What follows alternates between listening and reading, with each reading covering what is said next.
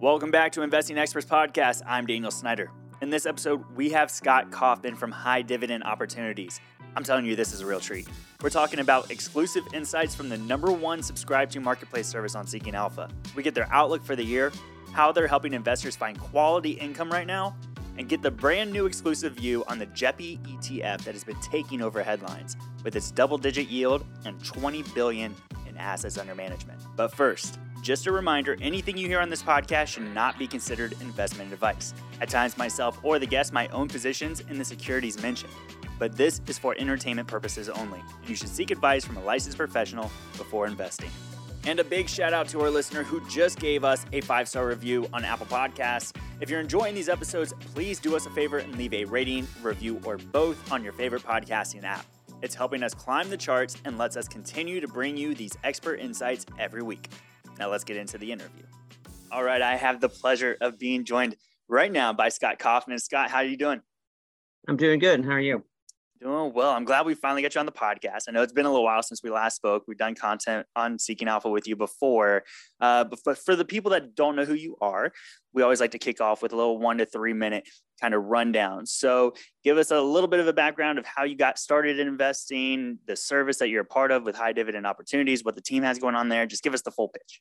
Sure. So I started getting involved in investing when I was working at Regions Bank. Started working there right out of college and getting involved in just kind of all the backgrounds of what's going on with banking. Was very lucky to really work just right down the hall from a bunch of the high net worth private management investor, like folks there that run that aspect of things for Regions. And it was really interesting getting to know them and hearing what they would sell or tell their clients versus what they were investing in themselves. There was like a real dichotomy between what the bank was allowing them to guide people into, the 4% rule, the growth stocks, the passive ETF investing.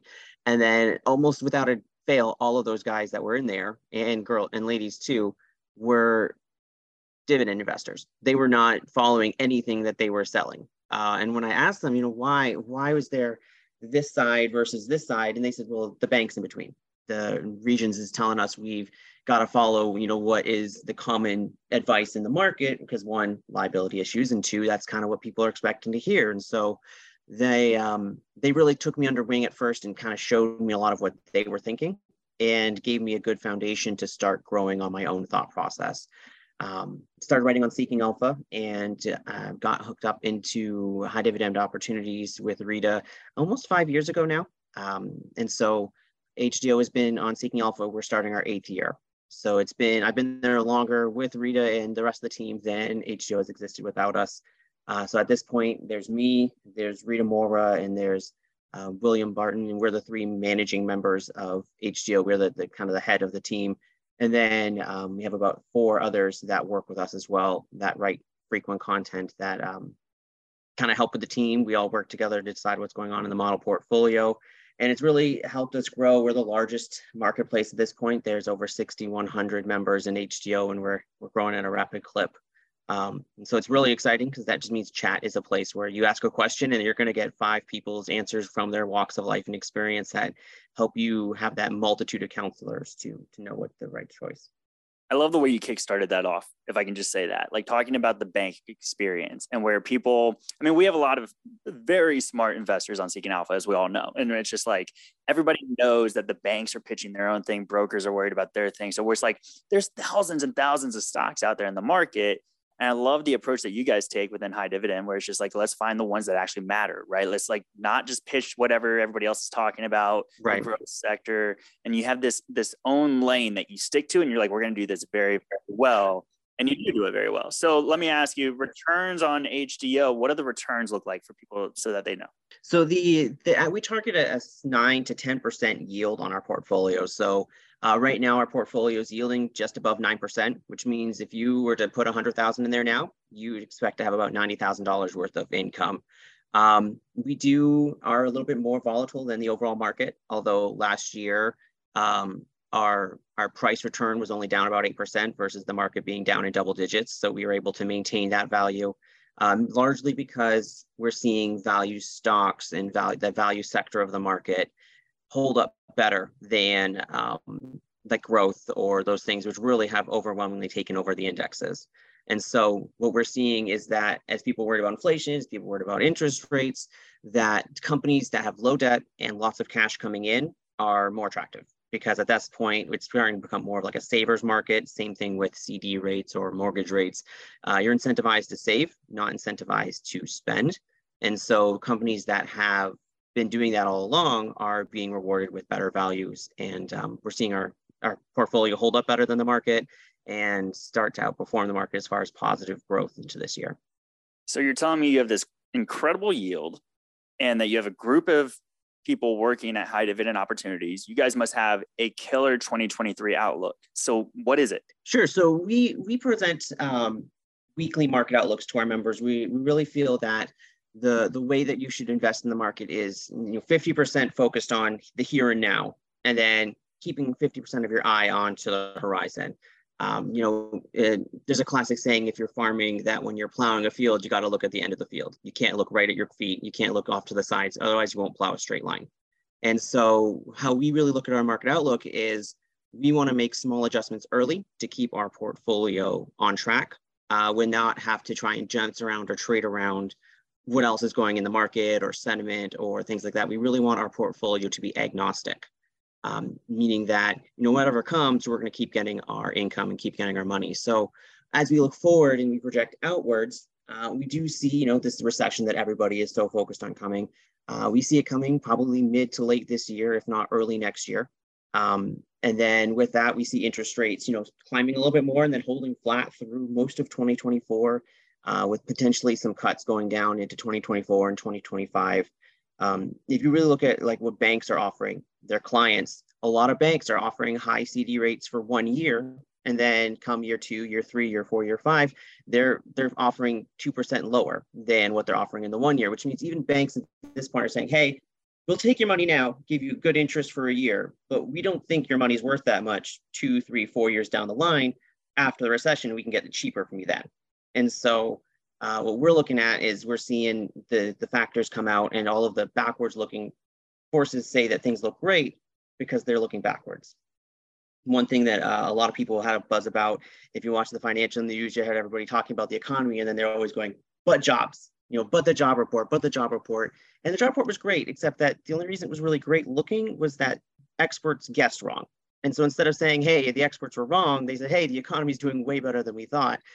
But if we look at the historical cycle of jobs before a recession and then jobs once a recession hits, unemployment is typically at record lows and jobs are at record highs right before a recession hits, because it's not a canary in the coal mine. You're not expecting jobs to start to cater before the recession. People don't start losing their jobs until the recession comes. And then at that point, we have a sudden spike in unemployment because people are suddenly worried about their pocketbooks, so they're not spending money. The companies that rely on people to spend money don't cut jobs until they stop getting the income to cut the need to cut the jobs. And then it just becomes a cycle and you hit a recession. And so the job report, in our opinion, was really this backwards looking item that shows a typical pattern that we get right before a recession, where jobs are high, unemployment is low.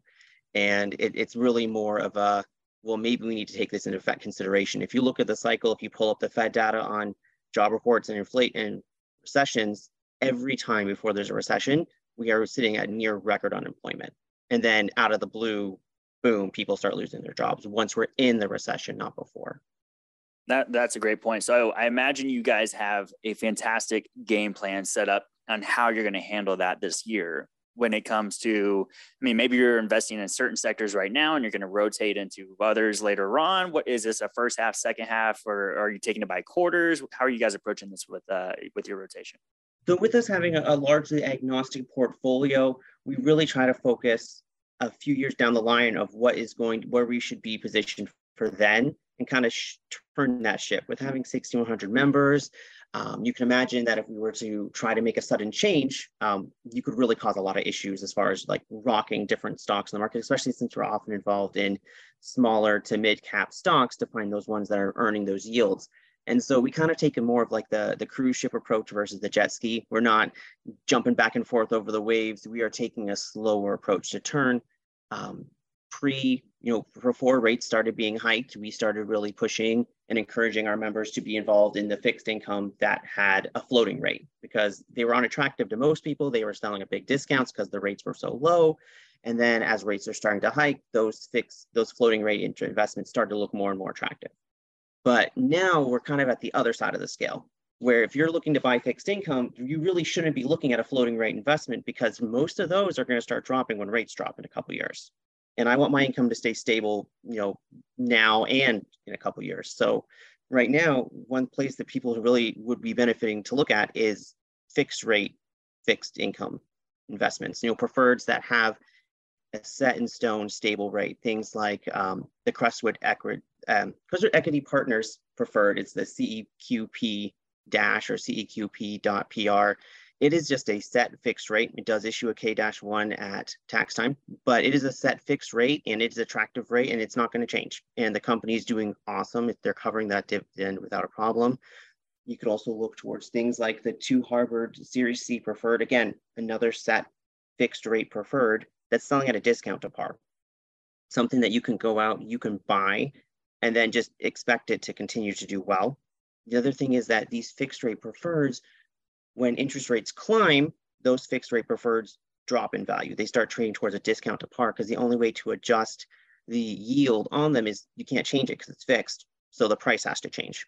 And so we're seeing a lot of fixed rate preferreds selling at large discounts, even banking preferreds that are in the, their par yield is 3 or even 4%, that they're trading in the teens because people were like, hey, 4% is not attractive when I can go and get a CD for 5% and interest and, inflation is at 8%. This 4% is not going to cut it. But now the market is pricing them around 6%. You can buy it here at, an $18, $17, $15 price. And when interest rates start to fall, those are going to climb right back towards par. And you can get some income, but also then lock in a bunch of capital gains as well. So that's really one area that we're encouraging people to focus on is fixed rate, fixed income debt versus floating rate, which now looks attractive because you have all these floating rate funds that are raising their dividends that are just going to have to cut them when interest rates go back down. Yeah, you don't want to buy after everybody else has bought, right? So I think it's pretty interesting how you're talking about the fixed income, fixed rate. What's the timeline into the future on that? Are you talking 2 years, 5 years, longer? So when we find something that we like to hold, our goal is to hold it forever, right? We typically, when we issue something that we want to buy for members, we tell them we aim for a 2.5 to 2 year time frame. We want to hold this for at least that time frame. The goal then is that we're not trying to game the market in the short term, right? We want to have something that when the market goes up, when the market goes down, when the market goes sideways, that we're happy holding, we're happy to have the income pouring in from, which sometimes then leads us to have, some comments or some confusion in the general public when we invest on something and 6 months down the line, it's down 10%. People are like, hey, this was a terrible trade. And we're like, whoa, pump the brakes. We've still got another, 2 years that we're looking to hold this thing that, is going to play out for us. And so with these fixed rate income, if you can get a banking preferred at 6% and it's trading in the teens and it goes back up to 25, par 25, and you still like that 6% and you can live on that and you don't think Bank of America is going to go under anytime soon, you could ideally hold that for a lifetime, right? That really qualifies into that whole widows and orphan type investment where you can set up a widow with that. She's not going to have to worry about trading it and can gather that income forever. Although if you wanted to be more of a trading kind of investor, when rates start to fall in late 2024, 2025 timeframe and start heading back towards the 3% range, those investments are going to increase in value and you could trade out for capital gains at that point if you wanted to then rotate to something else that yields better. I like that game plan. So let me ask you though, outside of, you were talking about financials, right? Are there other sectors within this market right now that you guys are kind of eyeing in regards to what you might believe is a fixed yield for the future? Yeah, another good place to look to really is like utilities or other really essential infrastructure, right? When you have a recession, people are still going to be paying their power bills. They're still going to have to pay for their water. They're still going to have to go buy gasoline. And so we still have a very big focus on those sectors. We largely will use closed-end funds to invest in the utility sector or infrastructure sectors, mainly because a lot of those companies have low yields, but they're also very reliable and steady growers. Like the Reeves Utility Income Fund is a great CEF. Its ticker is UTG. it has never cut its dividend. It's actually only grown it. And its NAV has continued to grow as well, partially because they're forced to pay out 90% of what they bring in. Their leverage is cheaper than what you and I could get ourselves.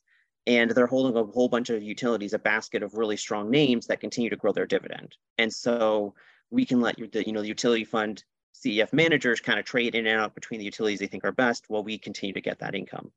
Cohen and Steers has an awesome infrastructure fund, a UTF, that pays really strongly as well. And both of those pay monthly dividends. And so you can set it up, buy those, just kind of just let those ride. And through, the good times and the bad times, they're going to continue to pay you strongly. Other things like that kind of fall into that category of wanting to own the toll booth and not the concert hall per se, is the famous saying, is things like Intero Midstreams or Enterprise Product Partners that move the things that we all rely on. And so they pay really good dividends, and they're either growing or paying a good high yield that's fixed, and we can enjoy those as well.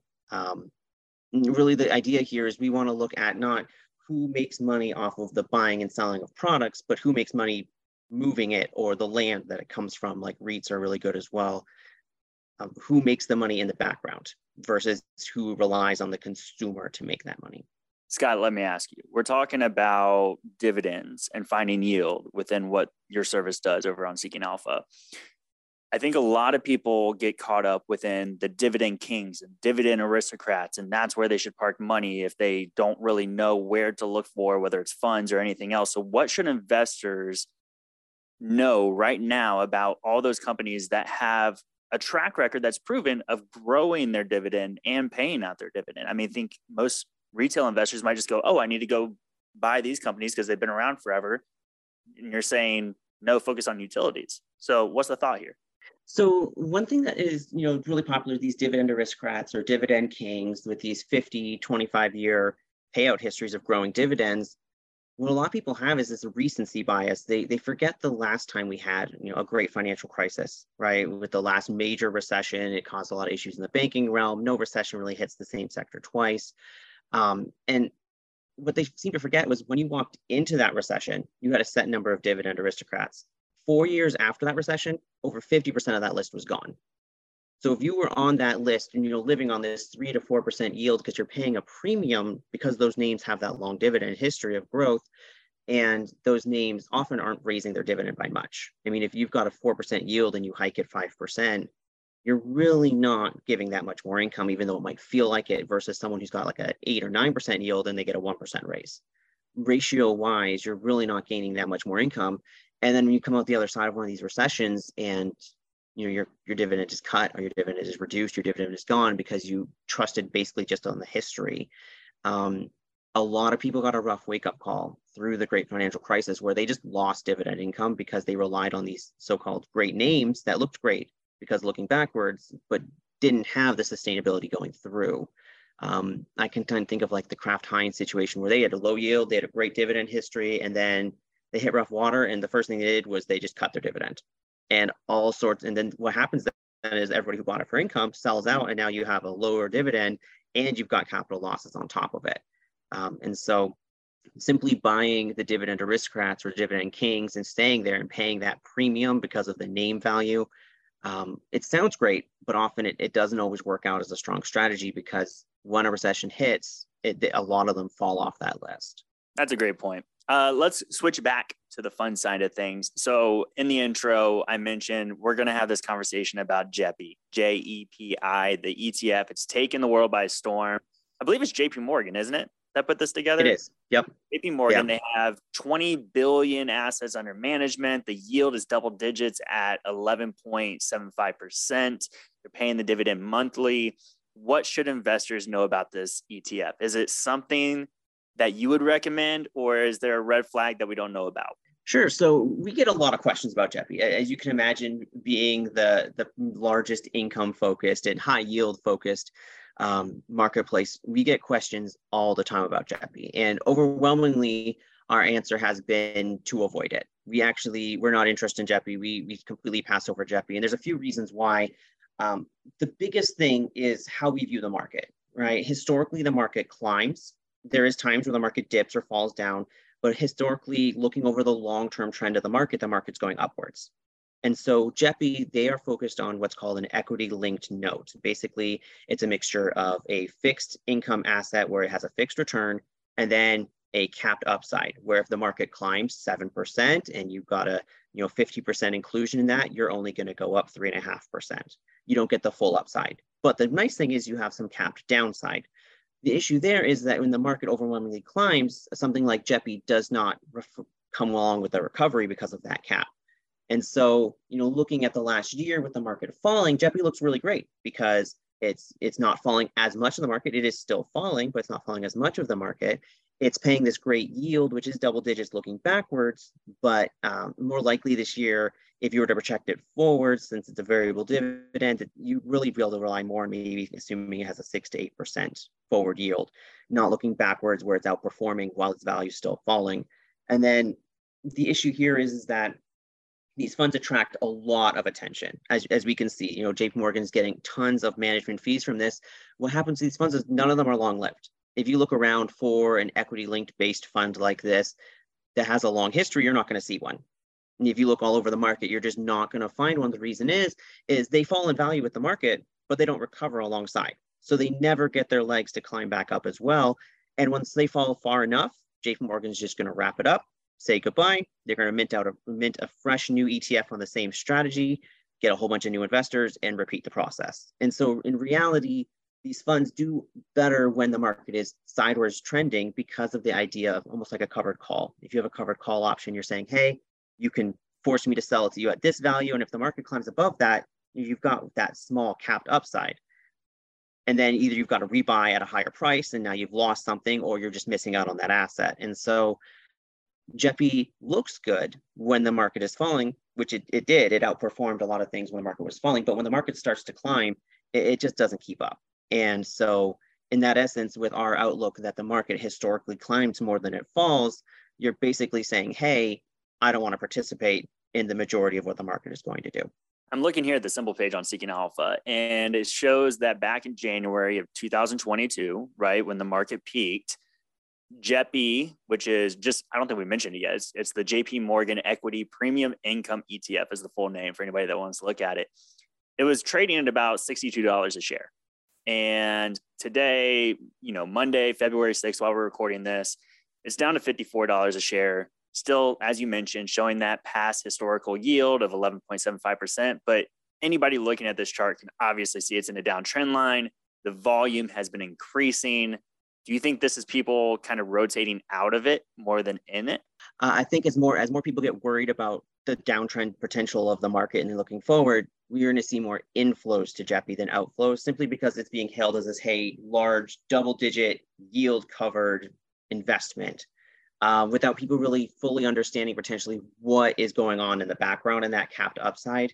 I just pulled it up here myself, looking at it, and we have an article that came out. It's going to come out Wednesday, so when this recording goes live, it'll have been yesterday. Just comparing JEPI to our preferred fund over JEPI for like a market-wide income ETF. And like when the market climbed, looking all the way back into around 2021, when the market climbed about 65%, JEPI only climbed 44. And so we see that there's like that 20% failure to keep up. And if the market has a recovery, after a recession, JEPI is just not going to be there. And so you may be worth holding as we look towards a recession, and as we start to fall into a recession, it's going to fall, but not as much. But then if you're thinking that a recovery is coming, you're going to want to jump ship and find something that's better for the long run. And really, with our viewpoint of wanting to hold things for at least 2.5 years, I see a recovery on the other side within that time frame. So the JEPI is not something that I'm going to want to have to babysit or worry about. I'd rather hold a fund that's going to recover with the market and still outperform it income-wise while it's falling. I'm looking here, Seeking Alpha authors, historically, 7 of them have a buy on this, 3 have a hold, and then you guys are coming in saying avoid it. I mean, that's a big income, right? That's 12% yield. Would you say within high dividend opportunities, you guys have easily, a couple other selections that can provide that 10 to 12% yield that somebody might be looking for right now? Definitely, yeah. We have multiple names that trade in the double-digit range. looking at, that yield going price. And the thing I'll have to mention again is with JEPI, that double digit is a trailing 12 months. So you're looking at what it paid in the last 12 months versus its current price now. JEPI's dividends are variable every month. And so someone shouldn't buy it expecting that they're going to get that 12%.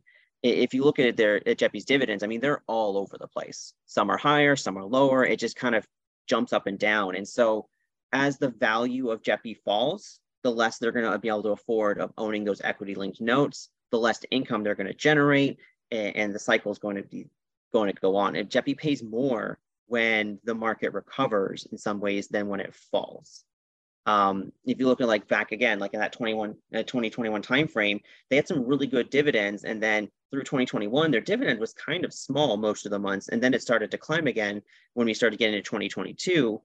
Partially because that yield versus dividend was getting better looking backwards because the price was falling. If your price is smaller and your dividend in the last 12 months is bigger, you're going to get larger yields. So we have plenty of things that really yield. I mean, you could buy some fixed income that yields 7, 8, 9, 10%. That's going to pay you that regardless of what the market does, as long as the company issuing it is stable, that you don't have to worry about this variability in its dividend. And a lot of income investors, if they're investing for their retirement, their bills are going to go up. You don't want an investment that's going to have your income be unreliable for the predictiveness of what's going on. We hold some funds that pay variable dividends, and we kind of have this, expect X yield, and then anything above that is kind of like a surprise bonus, because we want a dividend payment level that is reliable.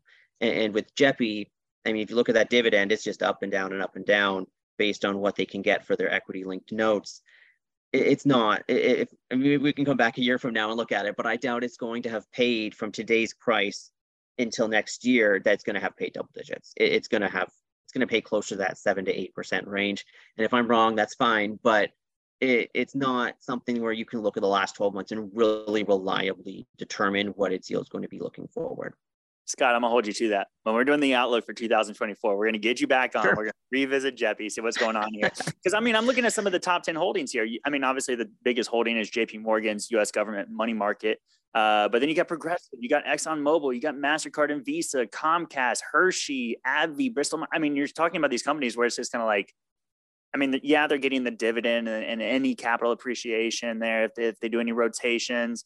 I think their expense ratio on this ETF is 0.35%. And as you mentioned, they're selling, options to try to bring in that extra income, the derivatives. And I can't wait to see what happens because, right. I am Team Scott. I am Team HDO. You guys absolutely crush it. But at the same time, I mean, this ETF has just gotten so much buzz. So I definitely want to revisit it here in a year with you. But before we get on out of here, we've been taking up too much of your time and your knowledge. Where can people find you? Where can they ask you questions? Give us the rundown of how to contact Scott Kaufman. Sure. So I'm under the moniker of Treading Softly on Seeking Alpha. That's been the name that I had before I joined HDO and really kind of got into the fun. The easiest way to get a hold of me, in all honesty, is the HDO chat. If you're an HDO member, they know how to get a hold of me. I'm in there all the time. I'm often, co-author with Rita on a lot of our articles that come out to the public. I think almost 5 out of 6 articles a week. I have either helped write or helped edit that I'm on there with them. And so the easiest way is you can just find me through that method. HDO is really easy to join. Any single Rita Morwa article that comes out, there's going to be a link that's available to that. We also have a newsletter offering as well. That is a stripped down version of HDO. It's called HDO Lite. You get half of our market outlooks. So instead of getting one every week, you get one every other week. We also have a smaller group of picks. There's only about 5 picks in there versus the over 100 in our HDO model portfolio. And everything has our returns tracked. If you join HDO today, you can actually go to our model portfolio. We have a tab that has all of our old sold securities, when we bought them, when we sold them, what our return was. And you can just look over how we've done for the last 7 years. We're in our 8th year now of running as a marketplace. And we have that whole, you can see it and you can decide, in your 2-week free trial, whether or not this is going to be for you or not. And you can also, we have new people all the time who come in and they ask our members, hey, how is your experience? And members are going to be brutally honest. They're going to tell you whether they love it or they hate it. And thankfully, most of our members love it. We have a massive number of members that have been with us from the start. And we really appreciate all of them and just how they help each other. But the easiest way to get a hold of us is really just on any one of our articles. Just comment, and we are always on top of replying to comments. You're mentioning about the newsletter and the service and everything. Are you guys running any discounts right now? Yeah, so right now, new members signing up for HDO on an annual plan can, for their first year only, get 30% off. So 30% off that first year, get your feet wet, get yourself going, and then it's full price after that. For the newsletter, we also have a discount going on right now as well. It's about 50% off for the newsletter. Again, there's no trial for the newsletter. If you sign up for it, you just pay for it right out of the gate.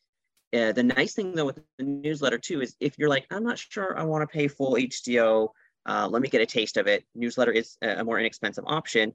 But what Seeking Alpha allows you to do is if, let's say, you're in your first month of the newsletter service and you're like, man, I really want the full HDO experience. I really want to, wake up and have a burning question and ask 6,000 other investors and see if they can give me an answer.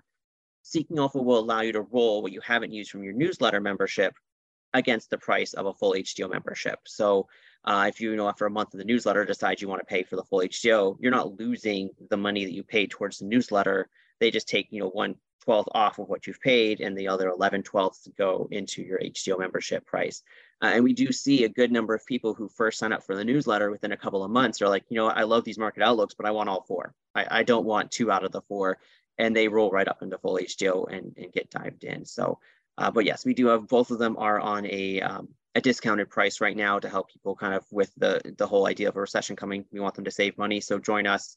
You're going to earn enough dividends if you follow going along, and that you'll be able to afford the full price without a problem the next year. Scott, I can't thank you enough for all your time today. And for everybody listening right now, we will make sure to get those links within the show notes page over on Seeking Alpha. Just head to seekingalpha.com, type in Investing Experts Podcast. You'll find every show notes page from every podcast episode and every single episode we've done with all of our amazing guests. Scott, anything you want to say before we get on out of here? I just appreciate you having me. I look forward to comparing how JEPI did this year when we get back to doing the 2024 look. Just a reminder, everyone, if you enjoyed this episode, leave a rating or review on your favorite podcasting app, and we'll see you again next week with a new episode and a new guest.